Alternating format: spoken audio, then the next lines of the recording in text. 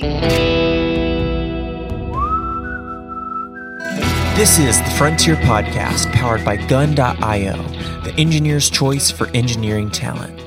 If you like what you hear, rate, review, and subscribe, and follow us on Twitter at The Frontier Pod. How do you move 50 terabytes per day to 15,000 global engineers? Eric Klinker is the man who knows. He's the founder and CEO of Resilio and former CEO of BitTorrent. Resilio is a vastly enhanced enterprise version of BitTorrent Sync, a completely peer-to-peer alternative to Dropbox. As computing at the cloud is beginning to migrate back to the edge, some predictions say edge data growth is going to reach 50 times the current usage. Resilio is the technology designed to serve that market need.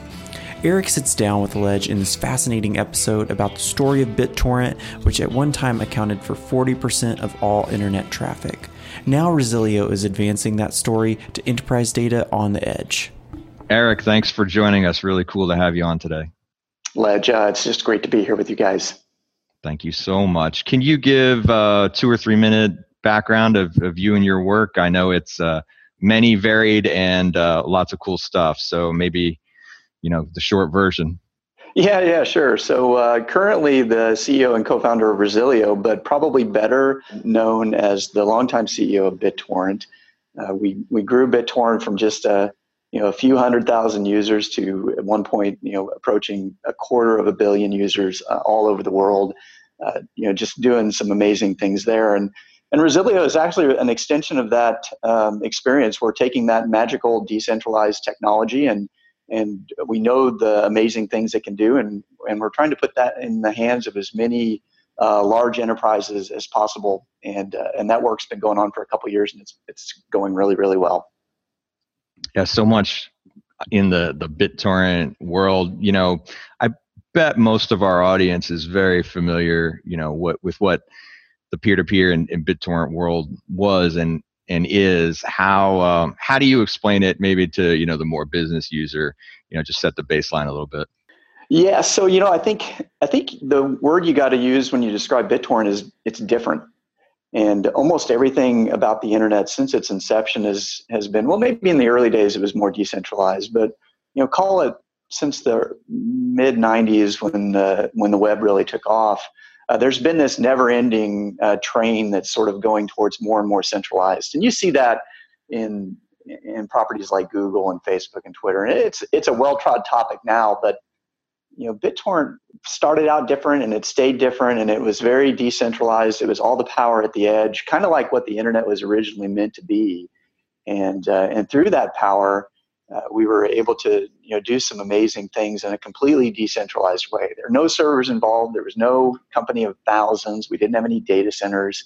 And yet, at one point, I was moving probably 40% of the entire internet's traffic volume with just 20 software engineers in a kind of a rundown office in San Francisco. And that kind of power, you just don't see that in too many places where one engineer is responsible for like whole percentage points of internet traffic. He could check in something into the code base and change the nature of the internet. That's what decentralized power can do, and there aren't too many examples of it, but BitTorrent is certainly one of the more interesting ones, shall we say. Yeah, and it was all about moving data across that distributed network. And roughly speaking, I understand the protocol to break up huge files into tiny pieces and have every peer on the network sort of have pieces of that. And that's right. I did make prolific use of it, but we're not going to talk about that. That's right. One place I'm interested in what you think about this, because in one place decentralization is coming up a lot now is now resurfacing in the blockchain conversation. Are there parallels there? Yeah. So incidentally enough, I left BitTorrent about 2 years ago, but stayed actively involved with the management team there, and we just recently sold the company to a blockchain project.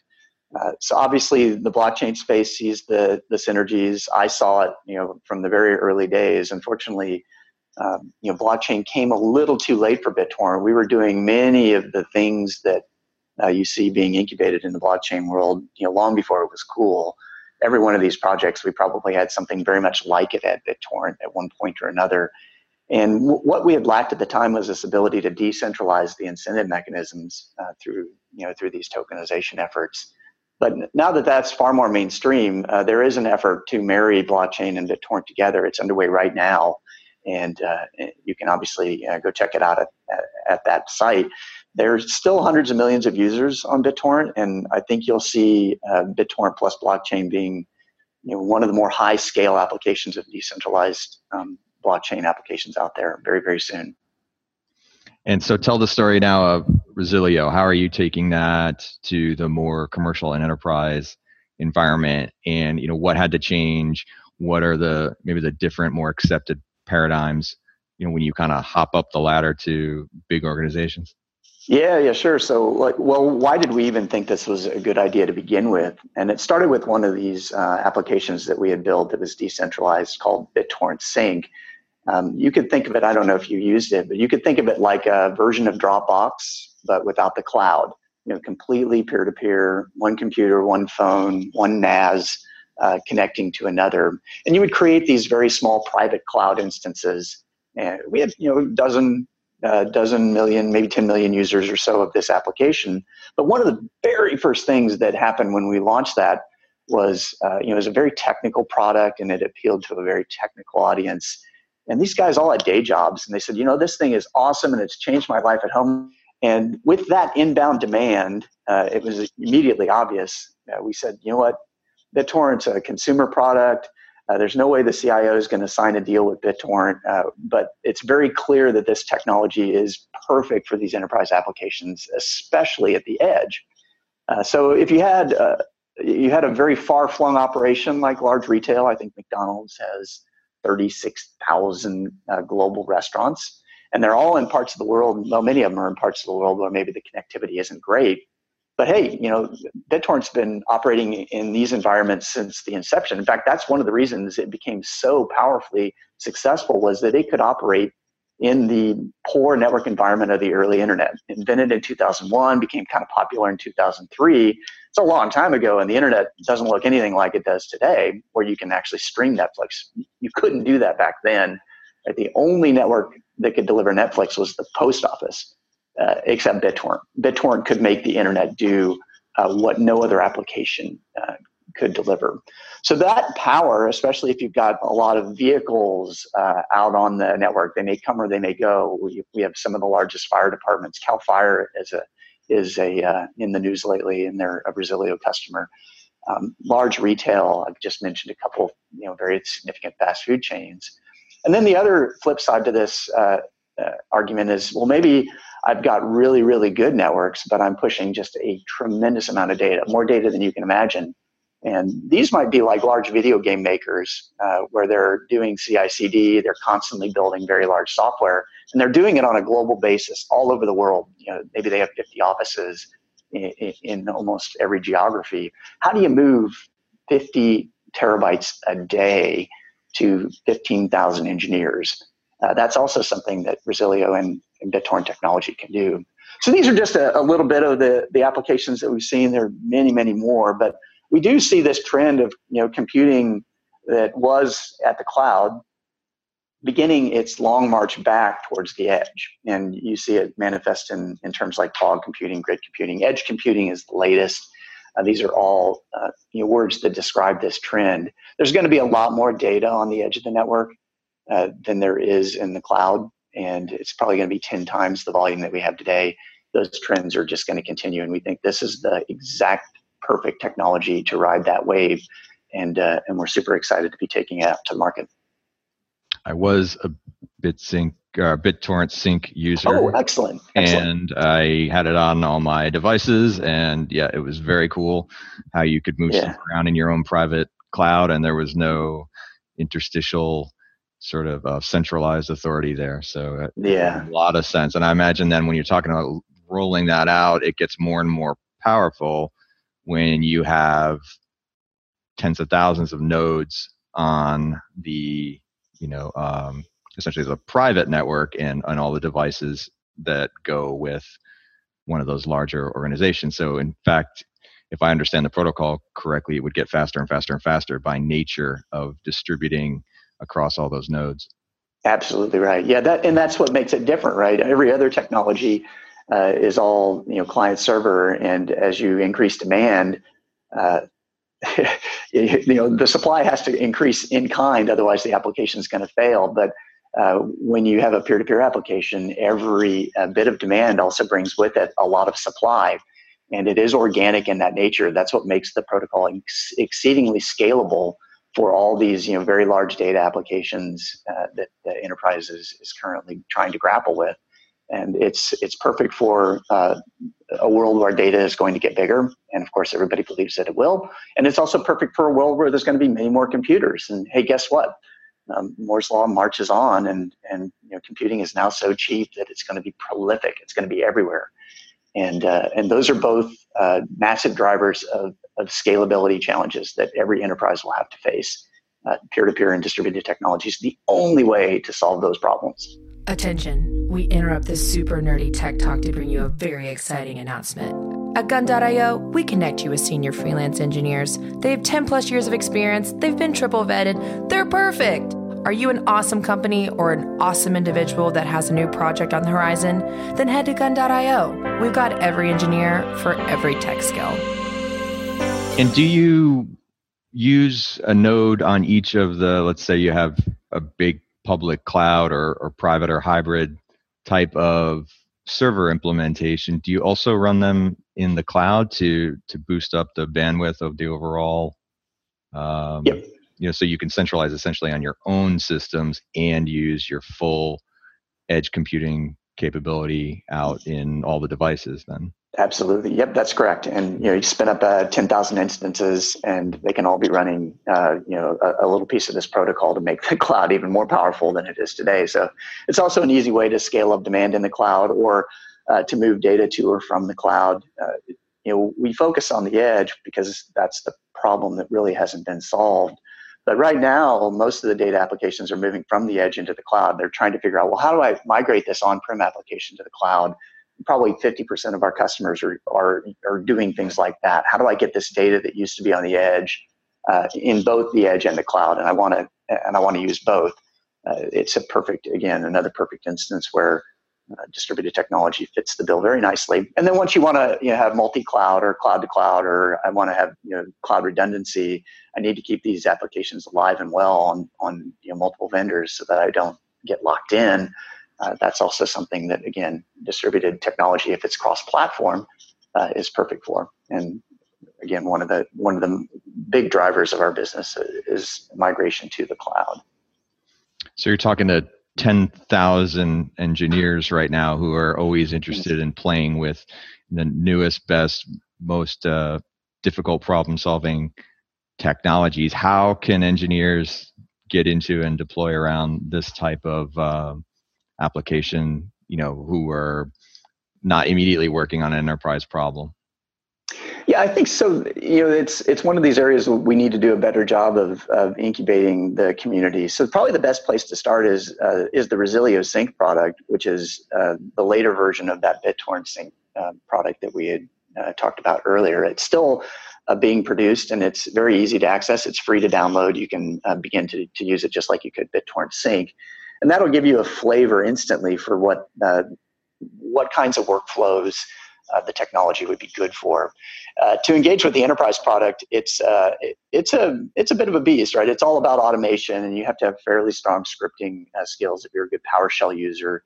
The API, it's all API driven if you need it to be, and it's really all about automating these data-driven workflows. If I need to get data from A to B, I don't think about that in terms of the data. I think about that in terms of the workflow. I got to get it from A to B. And I might use rsync for that, but rsync fails.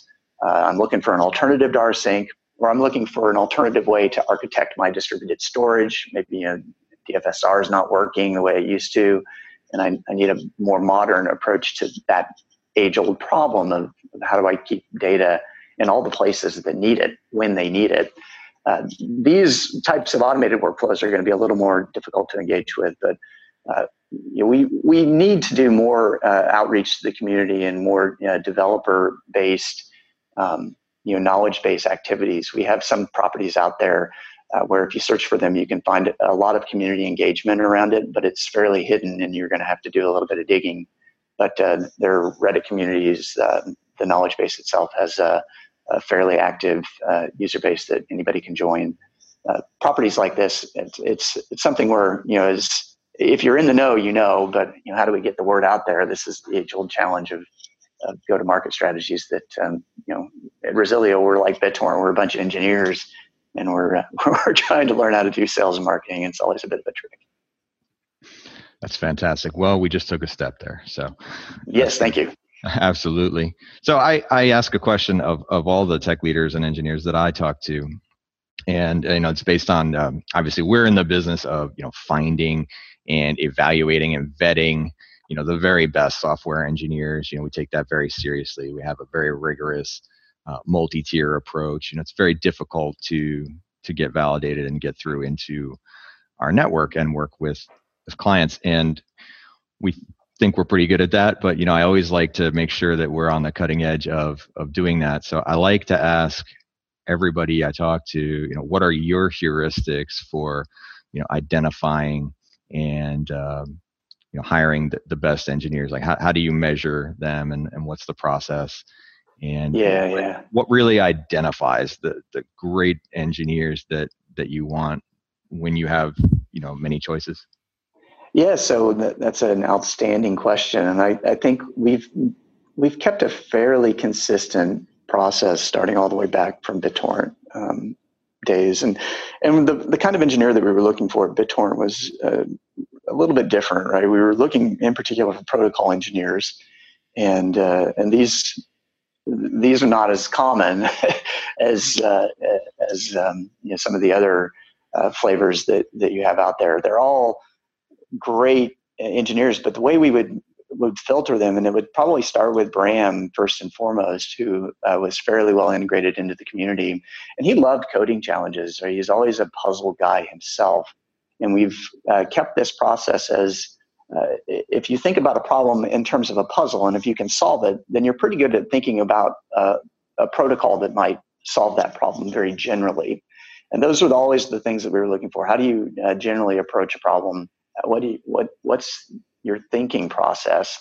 And we were more interested in how you went about it, whether than did you get the right answer at the end of the day, because the folks that we were again looking for needed to approach the market very differently, right? If you built up in a data center world and you were very used to scaling data centers, and then we would throw you into BitTorrent where you needed to deal with something that was completely unreliable. Like how do you make use of an edge node that might not be there? And that's different than the skills that you would typically see in probably 99% of the jobs. So in some senses, we were looking for a different kind of talent. I think the blockchain world has probably broadened this skill set quite a bit, and I think the talent pool would probably be much richer today if we were looking to staff up, BitTorrent circa 2005 than it was at the time. But those are the ways that we would evaluate talent. It's just give them a coding challenge and see, more importantly, how do you approach it? How do you approach the problem? And if you approach it in an insightful way or a unique way, then that's a pretty good sign that you're going to be a very successful protocol engineer. So I need to ask, it's what was it like, and how do you think about? Because so many entrepreneurs face this, like just being ahead of the curve. And you developed a thing that was extraordinary, and people who got it really got it. But then that's just that idea that the world maybe wasn't ready to implement it at scale. How do you, looking back, how do you process that? And any advice for people who are essentially ahead of the curve? Yeah, I guess the first thing to point out is you're going to make a lot of enemies if you're successful in this. So, tiny little BitTorrent, 20 software engineers in a small office in San Francisco. We had outsized presence on the internet, but we were really trapped between two gigantic industries. The first industry, which is obvious, is Hollywood was not ready to embrace the internet, and certainly not ready to embrace it in a way that completely took away any kind of control that they had over the content. Their entire business model is built around maintaining tight control of the product. and the internet began to loosen that grip quite a bit. And they've since recovered quite nicely, I think, and Hollywood's doing better than ever, and everybody knew that it would once this platform had been embraced. The other industry, which you maybe didn't expect, is the telecom industry. Both of them looked at BitTorrent as like, pure evil. And I often pictured myself as this tiny little pebble being ground between two gigantic tectonic plates of industries. Now, fortunately, we had to attack both, right? We had to solve both of these problems, otherwise BitTorrent wasn't going to be successful. And the telecom problem was manifest in debates like network neutrality and others where, clearly they were not ready to deliver the kind of capacity that an application like BitTorrent was demanding of their networks, and that required a lot of CapEx to build. And they would say, throw about terms like, well, way too much traffic, and we got to stop it, we got to block it, we got to curtail it. And we were able to solve that problem, which is both are really political problems, but we solved the telecom problem with a technical solution, which is wonderful and exactly the kinds of problems that we love to solve. Where we said, well, you know what, BitTorrent is such a distributed protocol. What you're really complaining about is congestion. Let's just eliminate that problem. Let's make the protocol be less than best effort. And if any other application wants to use the network, then BitTorrent will magically get out of the way. And the cost of your network is incurred only at the moment where you incur congestion, which means you have to increase capacity and build out the network. Otherwise, the network is effectively free. If there's excess capacity, then why wouldn't you want your user base to have access to it and use it to the maximum extent possible, because it's going to deliver a better consumer experience to them. So by changing the protocol, again, protocol engineers, we were able to solve a ginormous political problem with the telecom industry.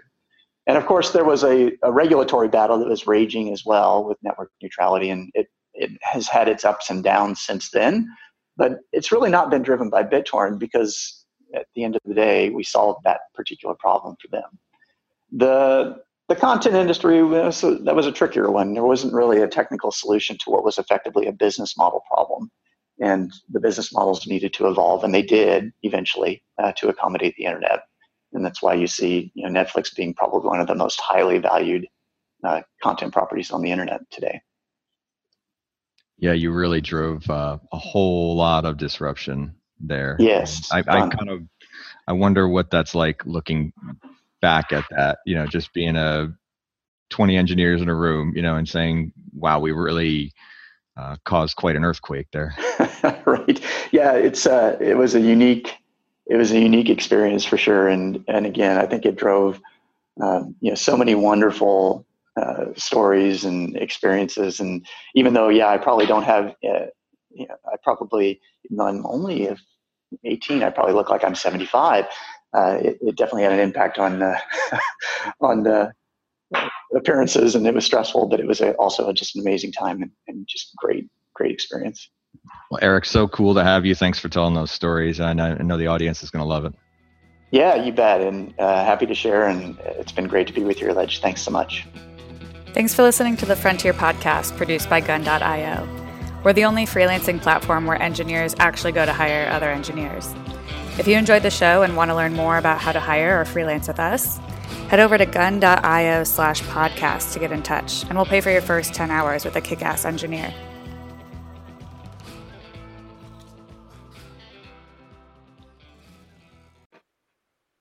Thanks for listening to the Frontier Podcast, produced by Gun.io. We're the only freelancing platform where engineers actually go to hire other engineers. If you want to learn more about how to hire or freelance with us, head over to gun.io and get in touch. Let us know you heard the podcast, and we'll pay for your first 10 hours with a kick-ass engineer.